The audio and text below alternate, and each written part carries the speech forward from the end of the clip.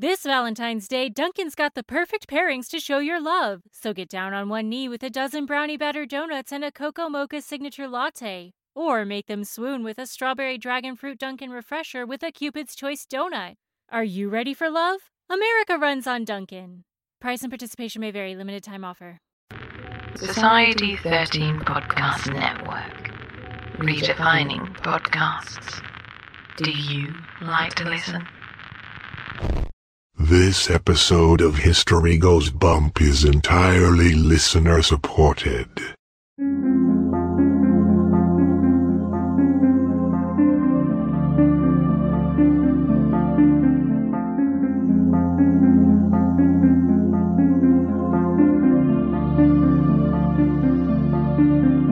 History tells the story of the world and of our lives.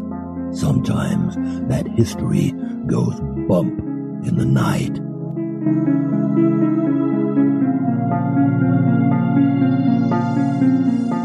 Broadcasting from the center of oddity and the supernatural in Central Florida, it's the History Goes Bump podcast. Hello, you spooktacular people. Welcome to this 238th episode of the History Goes Bump podcast. Ghost Stories for the Theater of the Mind. I am your host, Diane. And this is Denise. On today's episode, we are going to an area that we have never been to before, Cape May in New Jersey. And wow, does this sound like a really neat town? Oh, it sounds like an amazing place to visit, so much so that I'm trying to squeeze it in on our road trip next year. I have a feeling we will be traveling across from Delaware to Cape May. It's going to be great fun. Yes, I have a strong feeling that you may be correct on that one, Diane. We are huge fans of the Twisted Philly podcast here, and I know from listening to that our friend Dina Marie, who's the host there, absolutely loves Cape May. It's one of her favorite places to visit, and we were recording a bonus episode with her for our Creepy Christmas series, and I said, well, while we have you on the phone, Dina, can we ask you a little bit about Cape May? And lo and behold, she actually had been to the location that we're featuring as well, so she's going to share a bunch about that. And that is the Emlyn Physic Estate. This was suggested by our listener, Becky Fleming. Before we get into that, we want to welcome to the Spooktacular crew, Tammy with only one M and an I. Hey, Tammy with one M and an I. Amy. Hey, Amy. Helenia, and I hope I said that right. Hello, Helenia. Teresa with no H. Hello, Teresa without an H. Lawrence. Hi, Lawrence. And Amelie. Hello, Amelie. And I hope we got that right. That's French. Now, this moment in oddity.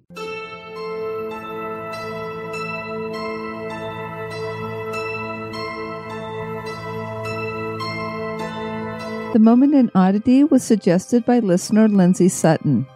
In the mid-1980s, a musical subculture started in the Northwest that came to be known as grunge. Two prominent voices arose during that time, Kurt Cobain and Layne Staley. Kurt Cobain was the lead singer of the band Nirvana, and Layne Staley was the lead singer of Alice in Chains. The details of Cobain's death are mysterious. Officially, his death was ruled a suicide by shotgun, and he had high levels of heroin and diazepam in his system. There are some who believe that his death was staged to look like a suicide and that he was actually murdered. Staley died of what was officially ruled an accidental overdose of cocaine and heroin known as a speedball. What is odd about both of these men's death is the fact that they both died on the exact same day, April 5th, 8 years apart, and they both were found days after they died. Cobain was discovered 3 days after his death by an electrician at his house. Staley was discovered 2 weeks after his death. Was it just a coincidence that two of the most influential voices in grunge died on the exact same date? One thing is for sure, it certainly is odd.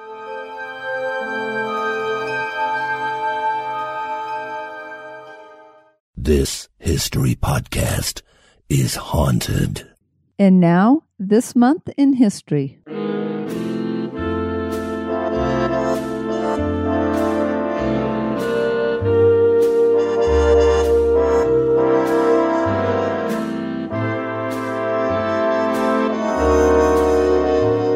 In the month of December, on the 24th in 1903, the first car number plate was issued in England. In the beginning of the 1900s, more and more people were becoming owners of cars in Great Britain. With more cars on the road, auto accidents began to increase. The Motor Car Act of 1903 made it compulsory for every motor car to be registered with a number plate to make it easier to identify cars. Registration began on January 1st, 1904. The first car plate number issued was, of course, A1. It was registered to Earl Russell, who had camped out all night to ensure that he received the first plate. The registration system has changed 4 times since then to accommodate all the vehicle registrations through the decades.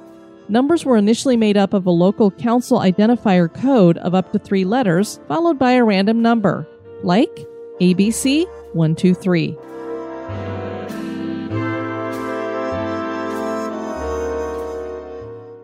Cape May in New Jersey is considered to be America's oldest seaside resort, and while the word Cape is part of its name, Cape May is actually an island.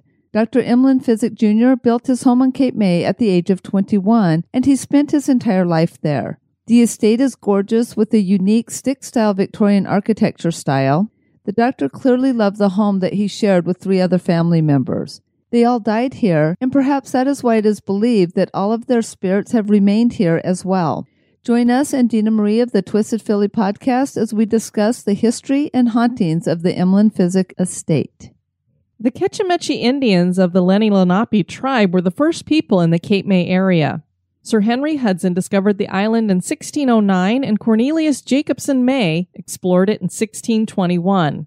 English colonists settled and built the island into a prosperous fishing and whaling colony. By the mid-1700s, Cape Island, as it was called at the time, became a popular place for vacationing. Visitors were brought in from Philadelphia by sloops, schooners, horse-drawn wagons, and stagecoaches. There were no official inns at the time, so guests were housed in residential homes and taverns. By 1834, there were 6 boarding houses, and people were coming from many East Coast big cities. Bigger hotels were built, like the New Atlantic, and by 1852, the Mount Vernon Hotel was under construction. The plan was to accommodate 3,500 guests at the hotel, making it the largest hotel in the world. It was consumed by fire in 1856 before it was completed. The cottage era began in the 1860s. This was a time when land was parceled out for Philadelphia families to build summer homes. A devastating fire broke out in 1878 and destroyed 35 acres of the heart of the island. Cape Island was rebuilt in a scaled-down version with architecture following the Gothic, Queen Anne, and American bracketed styles. One of the new homes built at that time in 1879 was the Emlyn Physick estate. We just got done recording a really fun, creepy Christmas that's going to come out on Christmas Day with Dina Marie of the Twisted Philly podcast. And as I was looking at the calendar, I saw our next location, and it was going to be in this place called Cape May. And I went, you know what? I know I've heard of this place before because Dina has mentioned it several times on her podcast, and I know she loves this place, so I think I'm going to ask her a little bit about Cape May. So we said, would you join us to talk about Cape May and is it Emlyn Physick House? The Emlyn Physick Estate. Estate, gotcha. Dina, how are you? I'm doing great. How are you and Denise? We're doing good. Fabulous. Before we get into all of that, would you tell the listeners a little bit about your podcast? Sure. I host the Twisted Philly podcast. It's a show with lots of different types of stories. There's history and ghost stories, true crime, legends, and lore, all from Philadelphia and Pennsylvania. There's also some tourism about great places to visit. You can find it on all major podcast apps, and you can follow me on social media at Twisted_Philly or the Twisted Philly podcast on Facebook. We love having people join us on the podcast when they've been to a location because it helps kind of give people eyes to the places that we're talking about. And Cape May sounds like an extraordinary place with these Victorian buildings, and it's almost like you step back in time when you go there. Is that true? It is absolutely true. It is America's oldest seaside resort. The entire town is on the National Historic Registry, and it's unbelievable. You have to come. There's so much history there. So many of the properties are restored Victorian properties that are anywhere from 150 to over 200 years old. And because it's on the National Historic Registry, they are all maintained authentically. So the colors that they would have been during Victorian times, the his and hers staircases, because women were not allowed to walk up the same side of the stairs as men were. So you'll see a number of houses that have steps leading up to their front porch from either side of the property because men weren't allowed to see women's ankles.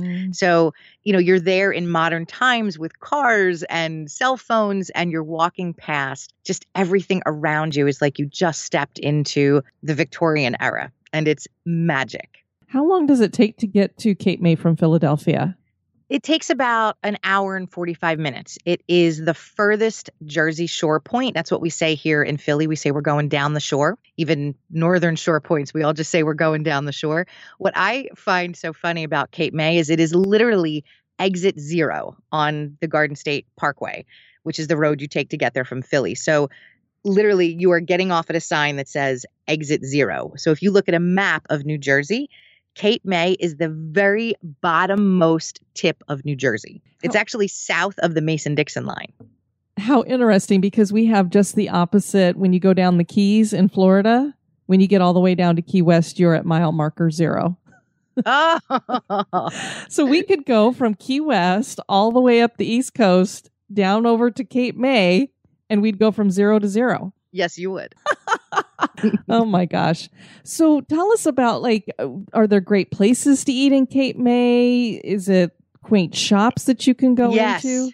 All of that. So there are fabulous restaurants. If you want traditional seafood from a seaside town, there's fabulous Italian restaurants, a place called Acamia. There's great little French restaurants. I love to get up at about 6 a.m. and I go walking in the city. And, there isn't much open except a little spot where you could stop for coffee and a bagel, but it's so quiet and it's so beautiful. There's fabulous shopping. I mean, fabulous shopping. I can't even begin to describe how great the shopping is. Denise's eyes just got wide.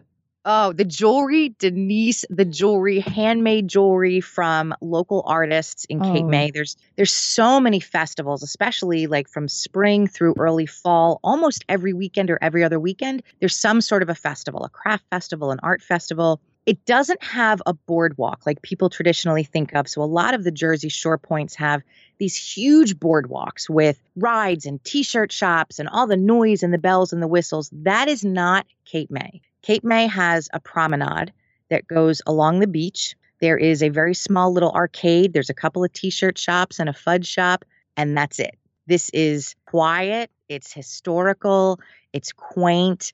A lot of families that go to Cape May will then drive a little bit further back up the highway to go to boardwalks like that once or twice. But I actually like that about Cape May. I like that I'm really there to enjoy the town and absorb everything it has to offer, especially the tours. There are so many history tours. There's carriage rides, horse and carriage ride history tours. There's trolley history tours. There's haunted history tours. There's Victorian romance tours, all on carriages or trolleys or walking tours. So there's so much to learn and experience in Cape May. Here's a funny story. So Henry Ford raced, I forget his first name, but Chevrolet in the early 1900s on the beach in Cape May, and he lost to Chevy. Oh. Yes. Yes, he did. We'll leave it at that. I know I would say a few things about go Chevy, but okay. I know. Stop me, because when I start talking about Cape May, I can ramble. So you'll have to cut me off, I'm sure. Well, what's interesting when you brought that up, there's actually a restaurant at Disney at the Beach Club Resort, which it's a very beachy type looking resort. And the restaurant there is called Cape May Cafe. It's a I know exactly what you're talking about. With seafood and everything. I wonder if it's named for Cape May. That's what I'm thinking. Yeah. I think it is. I know exactly which one you're talking about. Yeah, I hadn't even thought about that until you just said that. Interesting. I love that you mentioned that there wasn't a boardwalk, because I was going to ask you, because that's what you envision when you're thinking about this. And I actually like the fact that it doesn't. I like that feeling of it being more historical and quieter. And I was also going to ask, do they, do some of the horse-drawn carriages and stuff there? Obviously they do. Yeah, they do. And what's really nice, so as you drive west, as you head into West Cape May, it's just about a 3-mile road from where the main historic area of Cape May is, out to what we call the Point.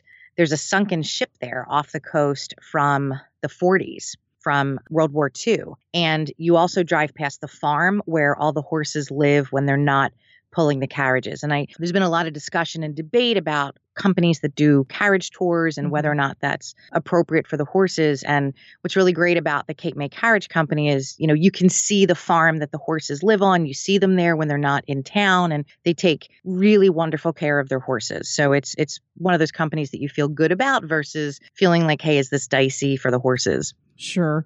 I think it's a difference, too, between a Cape May setting versus a New York City setting. It's, one, the horse and carriage fits in, the other one, not so much. The other thing I wanted to ask you is this is called Cape May, so you have these visions of just this kind of cape jutting out, but it's actually an island. Is that true? It is. You have to cross a bridge. As soon as you get off the highway, you cross a bridge to get into Cape May. Okay. So it is an island. And I know they did a lot of their economy early on was built on fishing and whaling. Do they still have a lot of fishing that they do there?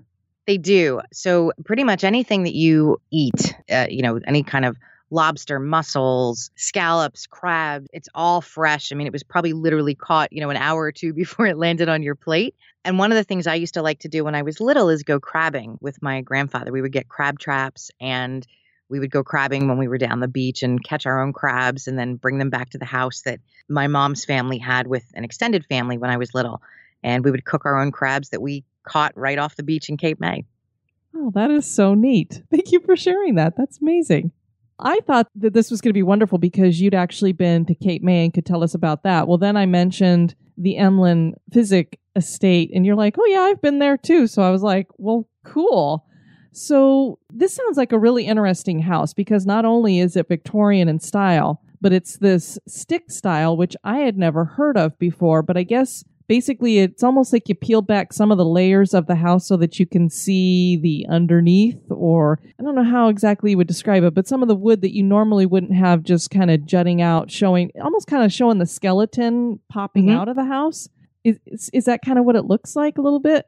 It is. So if you look at pictures of it online, both inside and outside, it does seem like more of the structure is revealed than what you would normally see. And as you look at the Emlyn Physic Estate, comparatively to other Victorian homes in Cape May, it's very different. And a lot of that is due to the architect. He was a man named Frank Furness, who was a Philadelphia architect. Very few of the properties he built in Philadelphia are still standing. I think one of them is the Pennsylvania Academy of Fine Art. But he had this stick style where it did reveal somewhat of the structure.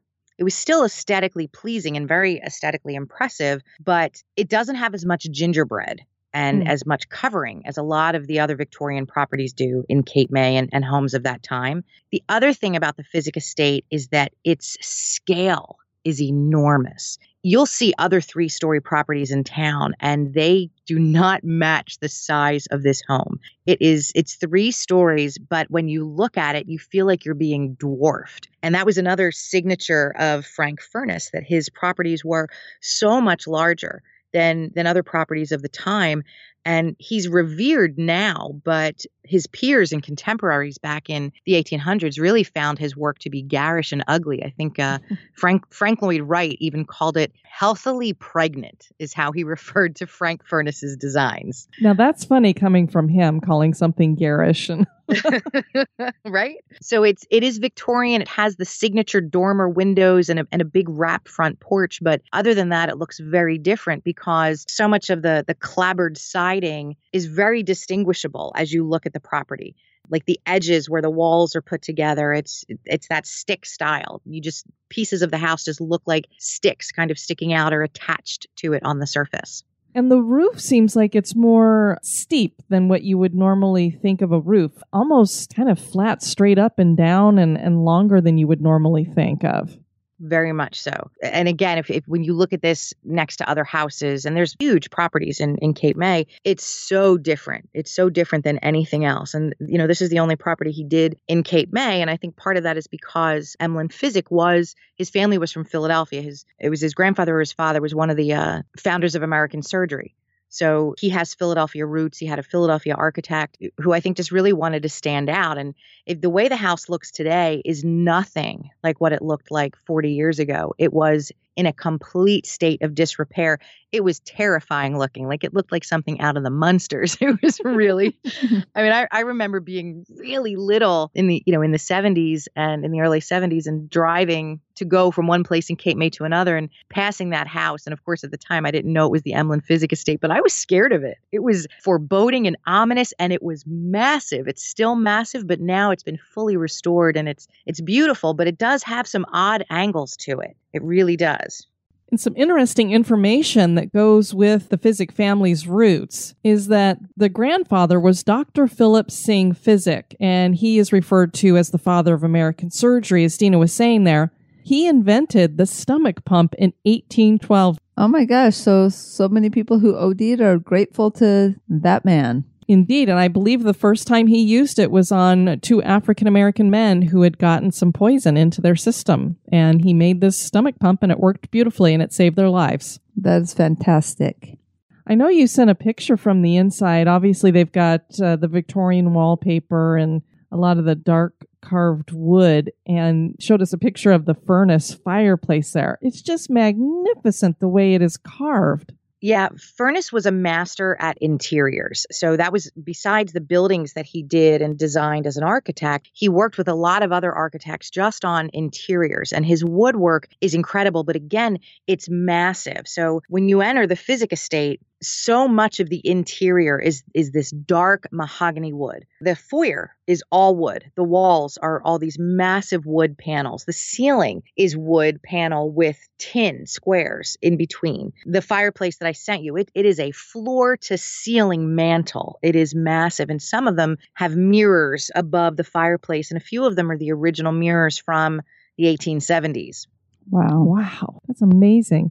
Do you know how much of the furniture inside is original? So some of it is original. You know, the house, it was built in 1879. That's when Emlyn Physic moved into it with his mother, Frances, and her 2 sisters, his maiden aunts. They were unmarried, spinsters, if you will. And by 1935 was when, so he and his mother and one of his aunts had all passed away, between the late 1800s and maybe 1910, 1920. His Aunt Emily was the last one to die in 1935. And the house went to a neighbor after she passed away, someone who cared for her in her later years. And then it went to a wealthy family who eventually sold it before they moved to California. And they sold it to the Cape May Inn Company. And the company did nothing with it. And that was in the late 60s. And so in the 70s, the city of Cape May was going to tear it down because it had just gone into such a state of disrepair, and people would go in and take stuff. And so there was some furniture found in the attic. There was some furniture found in outbuildings. So some of the furniture is original to the property, but all of the furniture in the house is at least from that time period, from the 1880s through 1915. When Emlyn Physic passed away. His mother passed away in 1915. He passed away in 1916. So even if it wasn't their property, it's all pieces that are of that time.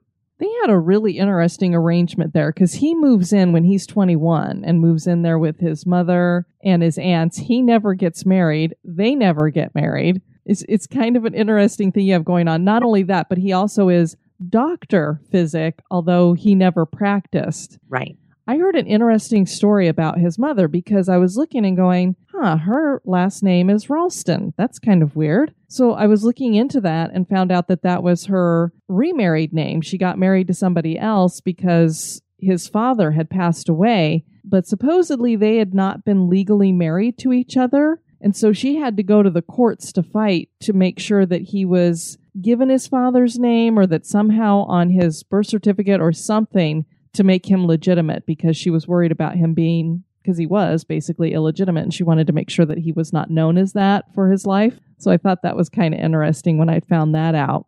And they talk about that when you take a tour of the Physic Estate. So you can do a guided tour that's hosted by the Mid-Atlantic Center for the Arts. It's an association that we call MAC. And that's the association that saved the Emlyn Physic Estate from being torn down and raised all of the funds to restore it. So when you do a guided tour, they talk to you about the history of the property. They talk to you about the history of Dr. Physic and his mother and his aunts. And they share a little bit about his past. And I don't want to say sordid. I think that's too harsh a word, but certainly, I don't know, maybe suspect or curious, his curious past. So yeah, that's definitely something they talk about. interesting because I also heard that Isabel, she was, I can't remember, or I'm not sure what she was sick with, but she basically was in a wheelchair.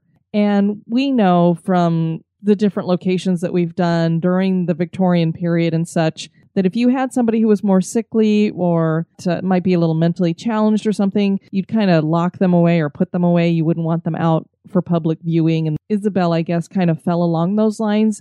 And somebody had said when they were first doing the tours at the house, they never even mentioned Isabel. And I'll tell you, when I first was doing research on this, I didn't see anything about Isabel. It was just his mother and Aunt Emily. And then all of a sudden, I saw a couple other places where they were talking about this Isabel. And I'm like, well, who is she? So then when I looked into it, I'm like, I wonder why some of these other places don't mention her. And I guess the tours didn't really mention her at the beginning either, because she was such a hidden kind of facet that I don't know that they realized that she had been there. And I don't know that she had lived there for very long, because she died fairly young, I think. Yeah, she was only 30 when she passed away. And I think as they uncovered more history about the family and about the property, because I only toured it with a guide, I want to say maybe 6 years ago. And it was so worth it. I kept smacking myself like, why didn't I do this before? Why didn't I go with a guide? Some people think she had epilepsy, and she was confined to the second floor. So being in a wheelchair, she was never able to come downstairs. I think she was intentionally confined. Like you were saying. I mean, yes, she was unwell, but based on what I've read and the little bit that they share about her, they don't get into it too much other than to say, his one aunt Isabel was ill and suffered a long-term condition. But just everything I read, it feels like exactly what you're saying, that she was confined perhaps against her will, or at least shuttered away as to not be an embarrassment or a burden, on the family and their reputation. Something else that's kind of fun there is he really loved dogs, and he did a lot to give money to the charities that they had back then that would take care of dogs. And they had a lot of dogs in that. Well, not necessarily in the house, because his mother didn't like having the dogs there. No, she didn't. But Aunt Emily would make sure the dogs would come in whenever she wasn't there. Yay for Aunt Emily. Well, and Emily was there by herself for quite a long time. She was there for another 20 years after Francis and then Emlyn passed away. So he had a huge dog run that was outside the house next to the carriage house. And the carriage house is still there as well. Today, it's a gift shop and a little cafe, and it's where you go to buy your tickets to do the tour of the house. And so that part of the property where he had the dog run, and the kennel's probably too formal of a word, but he had a lot of dogs on that property. And that's one of the prevalent ghost stories is Emlyn Physick's dogs. Talking about the ghost stories, the interesting thing with this family is that it's my understanding that all of them died in the house. They did. And when you talk to people about who's haunting the place, it seems like all of them haunt the place too. So it's like they all died there and they all decided to stay there together. Have you done a ghost tour there, or did you just do the standard tour? I did not do a ghost tour. So usually when I'm in Cape May, I'm there with my daughter, and it must have skipped a generation because she doesn't like anything spooky. She does not believe in ghosts. And so I push back on her and say, well, if you don't believe in ghosts, then why don't you want to do a ghost tour? Because according to you, they don't exist anyway. Nothing to be afraid of. Exactly. So I won't push her to do something that makes her uncomfortable. So when we do tours, we usually do the history tours. And then a couple times a year, I'll go down by myself so that I can do some of the spookier stuff. So I haven't done a ghost tour there. The tours I've done, they talk just a little bit about that. But there is a psychic medium from Cape May. His name is Craig McManus. And he's written a few books about haunted properties in Cape May. And the Physick Estate is one that he talks about quite a bit. It's one that he claims he's had experiences, and he's witnessed and sensed all of the ghosts. Aunt Isabel, Aunt Emily, his mother Frances, and Emlyn, and of course the dogs. And I believe he's the one who actually leads the ghost tours there too. I was reading, there's the blog on the Borderland, and the woman who writes that blog actually went to a seance that they do at the estate, and he leads the seances there, I guess. And she's, I think, similar to all of us, where we consider ourselves open-minded skeptics. We believe there's something going on out there. We're just not really sure about it. And so she was, when you do these tours and they tell you things ahead of time and kind of get you in that mindset, you start to think you're seeing things or think you're hearing things. There's a lot of the power of suggestion. So she said a lot of people were kind of doing that, and she was just hemming and hawing and not thinking anything of it. And then She said, at some point in the midst of all this, a woman to my left asked, "Did anyone hear that sigh?" And I realized that I had indeed been hearing a sigh for some period of time. So she's hearing this sigh in her ear, but I think she just thought it was somebody who was near her sighing. And then she realized, well, there was nobody near her, and this woman is asking about it. And she's like, well, it's not me sighing. She said, yeah, I did hear that sigh, and I have been hearing it. And it wasn't just any sigh either. It hung in the air just off my left shoulder. It was not a typical weary sigh, not an exasperated or wistful sigh, but a long, breathy, drawn-out sound. That's not the kind of sigh I want to hear over my shoulder. No, me neither. She said it's sort of like wind or the opening of an airlock or like the spooky respiration of some unnamed person on the other end of the phone line. It had a physical quality that pricked my skin. It seemed to occupy both the space in the room and some other void. I looked around and tried to figure out if anyone around me could be doing all that sighing, but I couldn't tell for sure. Then the sound moved. It migrated up and to the rear, and I heard it just behind and above my head near the door, and there was definitely no one standing back there. I was like, oh, no, thank you. And, I love it when we hear these stories from people who are like, I don't really believe in that stuff, but... I would bet that if that was a ghost, I would bet it was Emily. The people that I talked to in Cape May and other folks I know that have done the tours there and talk about the Physick Estate being haunted, more often than not, they mention Emily is probably the most active spirit there. Mm-hmm. And it could be because she lived there the longest. And she also lived there alone. I can't say I've ever personally experienced anything there, anything tangible. I will say one tour that my daughter and I were on, just coming down the staircase. So when you're standing, and some of the pictures you can see online, the staircase is magnificent. I mean, it's the kind of thing you can just picture someone in Victorian clothing, a woman in a beautiful Victorian dress, just walking down this very grand staircase with massive molding made out of mahogany, and it's polished so brightly you can almost see your reflection in it. It's just magnificent. And the staircase is massive. So it's big and it's wide, and there's easily room for people to move comfortably as you're on a tour. It just felt crowded.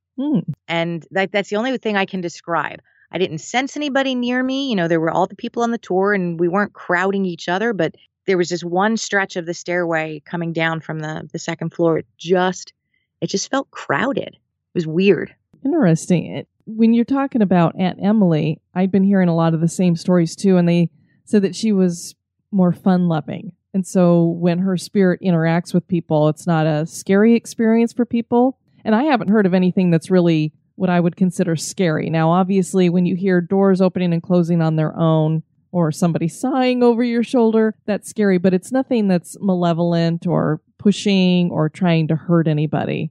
And so that's one of the nice things about this, is that the hauntings seem more of people really loved this home and decided that they wanted to stay there. And I tend to think the same thing you do about Emily, is that she'd lived there for so long and been there by herself that she might have just gotten very attached to it. I think so too. I know some of the stories I read, the owners that had the house in the 60s before they sold it to the Cape May Inn Company, they complained quite a bit about footsteps on the second floor, which makes me wonder if Aunt Isabel really was confined to a wheelchair. If that's where most of her time was spent, was on the second floor. Now, that doesn't mean there aren't other people that were there. Obviously, Dr. Physick and his mother, I'm sure they used every part of the house while they lived there. But reading that so much of what they experienced was just all these footsteps on the second floor, it just makes me question like what her experience and her existence was like there. But yeah, I've never heard or read about any nefarious experience there. It's all very innocuous and harmless. I know the people that you were talking about there, he and his wife had gotten it from the neighbor who had it willed to them. They'd bought the house from her. And then his wife died shortly after they had bought the house. I think it was about 3 years afterward. So then he remarried, and obviously this haunting activity was going on during that whole time. But the new wife apparently didn't like it. And so yeah, she's like, we're going to have to move into an apartment. So that's why they ended up leaving it, is because she just didn't want to stay there anymore. I wonder if it was more active because there were particular people in the house that perhaps the spirits just didn't care for quite as much as others. Yeah, I mean, maybe the new wife was, they didn't like the new wife. The other thing that's interesting is I don't know if his wife had died in the house, but it makes you wonder if maybe there would be a connection there too with, I would assume she had died younger. I know that Dr. Physic's mother had died of cancer in the house and had been pretty agonizing for her. So I'm wondering, possibly, we don't know, I'm just speculating here, that maybe this man's wife might have had cancer too, and maybe there was kind of a camaraderie there with that, and so there might have been that kind of a connection, and so then you bring in the new wife, and it's like, hey, wait a minute, that was my friend that, not necessarily quote-unquote replacing her with, but you know what I'm saying. I think that's a reasonable theory to put out there, you know, especially if with his wife, if she was ill, and obviously that's what happened to Dr. Physic's mother. Her spirit could probably empathize with what the new resident was going through. Craig McManus, obviously, he's written the books. He's written a lot of articles too. And he had said he didn't really want to go to the house because he doesn't like to do the history stuff like we do. And so his friend had said, I really want to go see this historical house. They do these tours there. Please just come with me. And he's like, okay, I will go with you. And he said he was so glad that he had gone with her because he has had some of his best paranormal times of his career at this house. So he's got so much activity that he's picked up on there. And I kind of go back and forth with psychics and mediums and whether I believe it or what have you. But he said from the moment he walked into that house, he could just feel the spirits that were there. Yeah, he's written quite a bit about that house, about a number of properties in Cape May, but I think probably the most about the Physic estate. There's a Ghosts of Cape May trolley tour. So it's you're going through the city at night on this adorable old trolley, and they drive past a number of the properties that have reported hauntings at them. And obviously one of the stops is at the Physic estate, and they talk quite a bit about Craig, and all of the ghost stories they share are from seances or investigations Craig McManus did at those properties. It's not the Craig McManus ghost tour, but it's basically the Craig McManus ghost tour. I think at one point I said to the driver, I was like, hey, I already have all of his books. It's okay. Well, speaking of drivers, I guess Dr. Physic's driver, he might be haunting the carriage house there, according to Craig. You know, I don't believe that. I don't believe that for a minute. I don't know why a driver would want to hang. I mean, this was my job. I really don't want to hang out with the automobile there. But an interesting fun fact to go with this is that Dr. Physic had the first automobile in Cape May. Well, then that might make sense of why the driver wanted to stay, because that's not something everybody got to do as a job, is drive an automobile, maybe. I don't think he died there, so it would make you wonder why he would come back. No, I never read that he passed away there. Certainly when I've done, now they're not Craig's tours, but when I've done tours of the house, they never mention anything about that. And I mean, I guess for a medium or a psychic, it would be different, but I just think about what the carriage house is. It's busy. There's always something going on. It just seems like that would be a really unsettling place for a spirit to stay. You know, I can understand how even with the tours in the main house, there's still lots of space and quiet time, and it's not like it's people going in and out very quickly. But in the carriage house, you're buying your tickets, you're buying souvenirs, you're ordering food at the cafe, you're running in to use the restroom before you take a tour of the house. It just doesn't feel like a space that would be conducive to a spirit wanting to hang out there. Gotcha. I wouldn't think a carriage house would be a very pleasant place to be either, not in the afterlife. Dina, I want to thank you for joining us to talk about Cape May. And I have to tell you, I already wanted to visit the place, but listening to you talk about it, it's like, I have no doubt. That's why I was like, well, how long does it take to get there from Philly? So when we come up to Philly, we might have to take a little extra jaunt to go up. Did you say up the shore or down the shore? Gotcha. Down the shore. I'll get you talking like a Philadelphian. You'll be calling it a John before you're done. Oh, great. The bathroom? You can call anything John. You can call your house John. You can call a store John. I'm hitting that John. It's just what we say. John. John, Jawn. Gotcha. John. There you go. Well, I know Denise is already working out something for us to come up there visiting, so I can't wait. I cannot wait. I'm so excited for you guys to come here and see Cape May. I think you would both just fall in love with it. It's the only place I've ever been other than the Garden District that feels a little bit like the Garden District because it's just extraordinary. Thank you, Dina, for joining us. We really appreciate it. And tell everybody about where they can find you on the internet and such. Oh, thank you so much for having me again. I really appreciate it. You can find Twisted Philly on all major podcast apps. And you can follow me on Twitter at @Twisted_Philly and on Facebook at the Twisted Philly Podcast. Awesome. Well, it's one of my top 5 podcasts that I listen to. So I absolutely love it. Thank you. I think you are an awesome and an amazing storyteller. Thank you very much. All right. Well, you have a great weekend. Have a fabulous new year. Thank you. All right. Bye-bye. Okay, talk to you soon. Bye. Bye-bye. Many people claim to have had experiences at this historic home. Have they really experienced something, or is it just the power of suggestion? Has the psychic Craig McManus actually made contact with the former residents of the home in their spirit forms? Is the Emlyn Physic Estate haunted? That is for you to decide. Definitely a place that I plan on seeing in the very near future. Yes, in less than a year. I'm fascinated to see that stick style in person. And it was fabulous having Dina join us. We have such a great time with her. So maybe she'll be able to join us in Cape May. We'll see if we can twist her arm. Twist the arm of the Twisted Philly. Twisted Dina gets a twisted arm. That's right. I was super excited that she said that there's great shopping there. I know you were.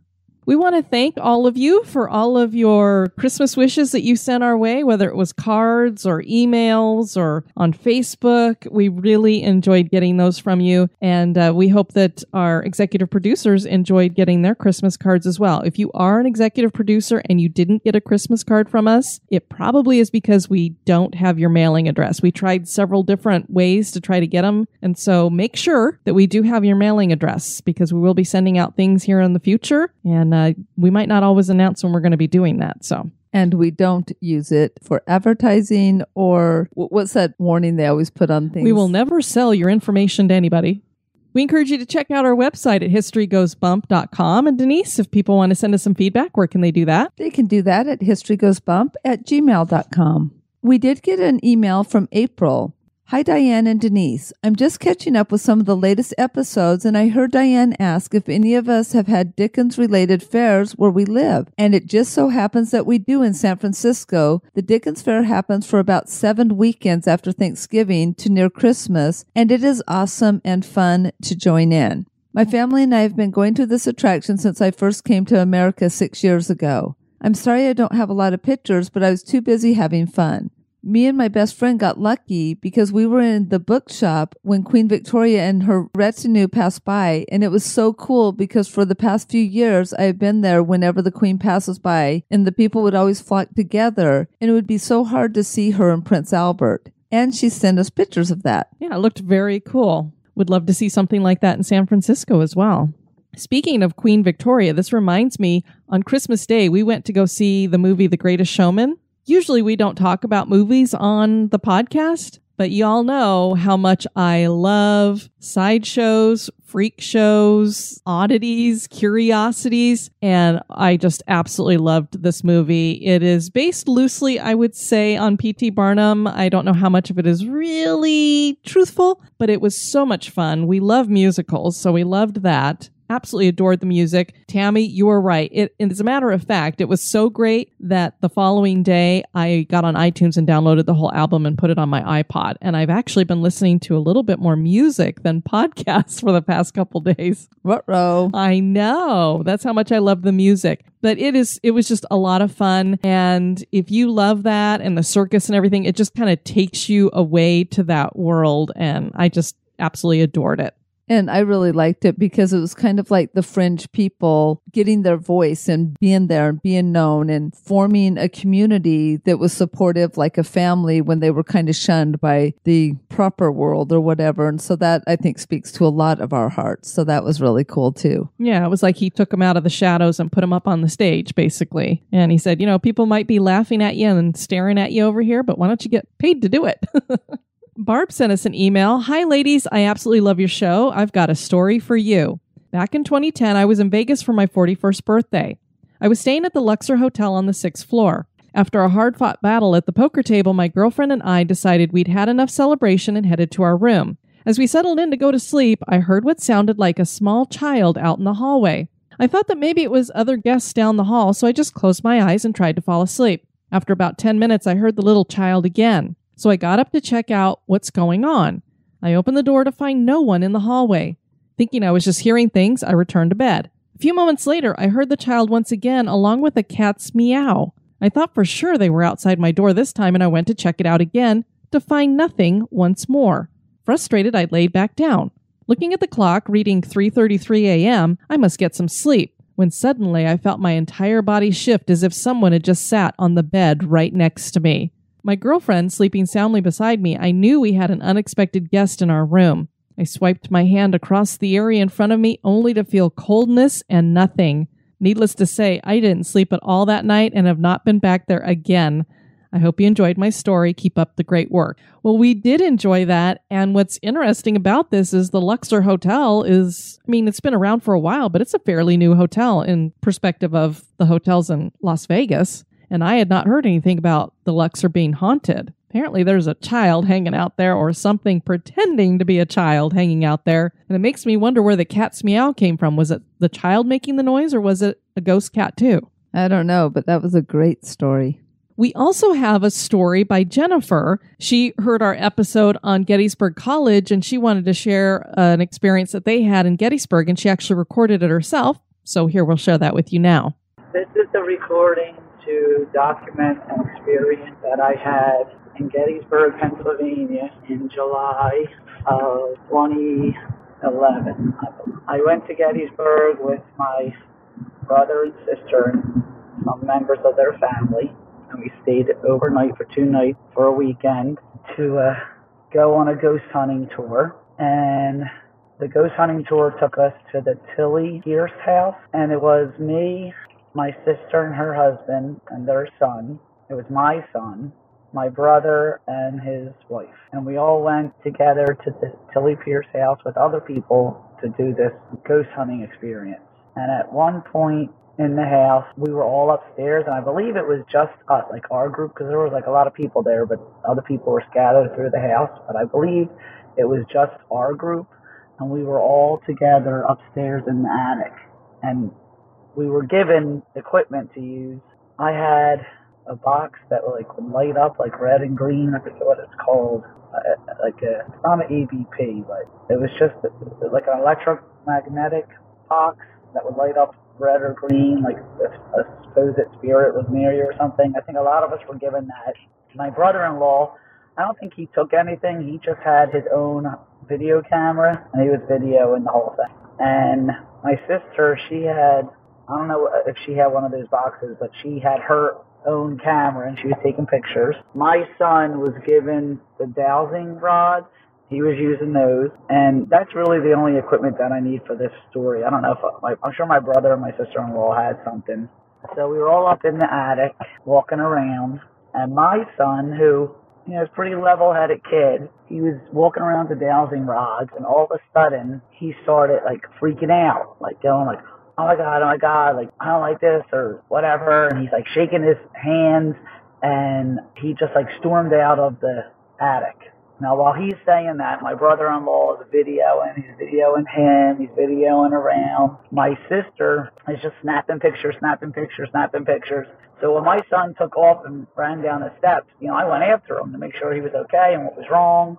And when I got a hold of him, he's like, I don't know. Something was going, I could feel all this stuff, these vibrations and stuff going up my arm. It was freaking me out. I just had to get out of there. And I don't remember if he threw the rods on the ground, if he had them or what, but he was just freaking out because he was feeling all these sensations. So, I just told him, it's okay, all right, don't use those things or whatever. So then eventually everybody came down. I think we separated. Me and my brother and sister-in-law went into one room, and my sister and her husband went into the living room, and we went throughout the night, and we were there probably till 2 or 3 in the morning, and then it was over. You get back your equipment, and we went back to our place that we were staying, some hotel, and spent the night. Now the next morning we were getting up and we were going to go just a regular normal tour, not a ghost tour of the battlefield. and we were getting on those segways, and we were going to like drive around on those. It was really cool. So if you ever get an opportunity to go there, it's really neat. You could be on these segways, and they have headphones, and it like tells you all about it as the battlefield as you're driving around.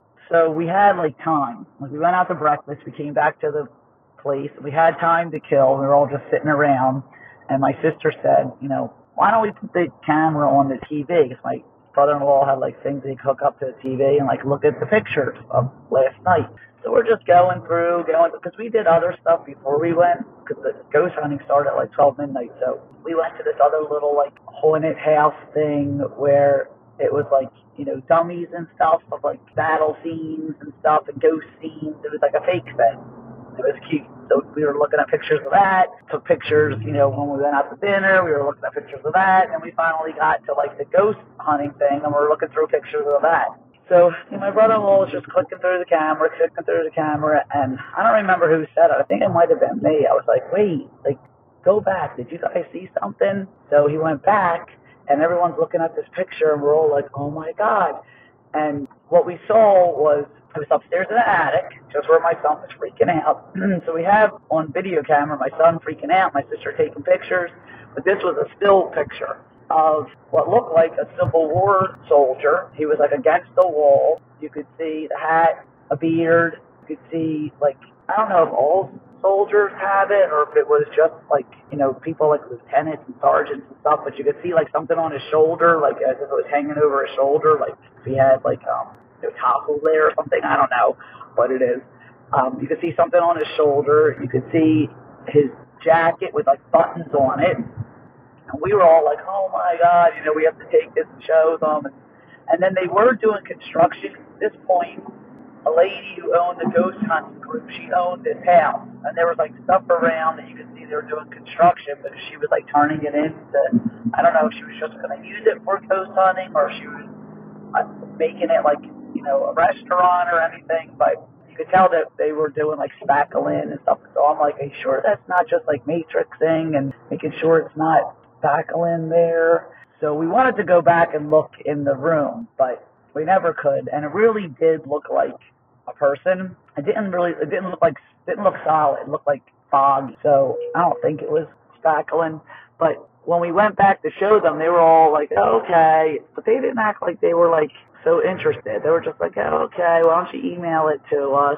Instead of being like all excited, like, oh my God, you guys did get something. So we were just like, screw these people, and we never sent them anything. But I wish we did, because now when I say to my sister, can you email me that picture, or can you make copies and give us all that picture, she can't find it. It's like nowhere on her camera. Like it somehow got erased. And it's not like they erased all pictures from that evening, because all the other pictures are there. It's just that one is not there. And, you know, sometimes I listen to programs that they say that when you do catch something and then you go back to find it, somehow or another, it's erased. It's gone. Like somehow the spirit world knows and they erase it from you so you can't like show other people or something. I don't know.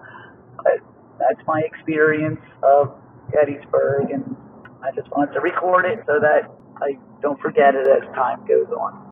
Well, that's interesting. First of all, you've got the kid feeling scared enough that he wanted to get the heck out of there. And usually kids pick up on that stuff pretty well. And then you have this picture to go with it that they think they might have captured this soldier. So it does make you wonder if they did have something in that house that they experienced. I still don't know how I would deal with something quite that, because everything we've had was kind of after the fact-ish. And so that would be kind of like, ooh.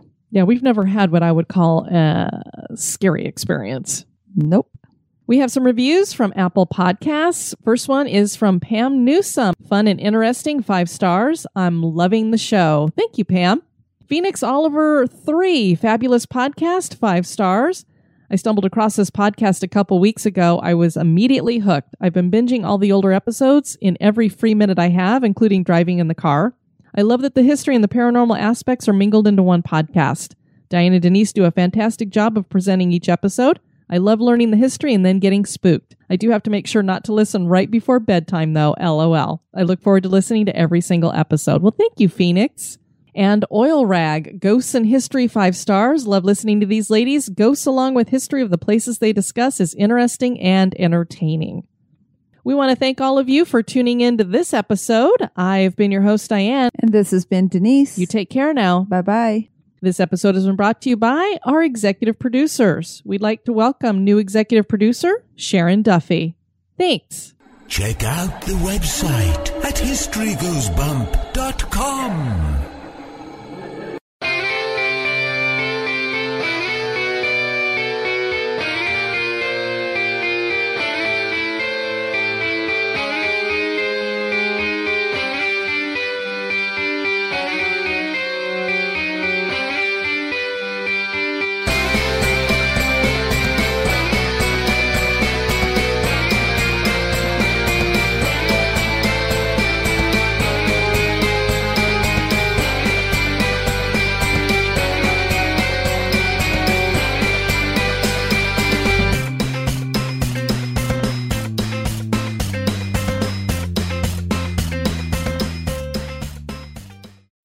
This Valentine's Day, Dunkin's got the perfect pairings to show your love. So get down on one knee with a dozen brownie batter donuts and a cocoa mocha signature latte. Or make them swoon with a strawberry dragon fruit Dunkin' refresher with a Cupid's Choice donut.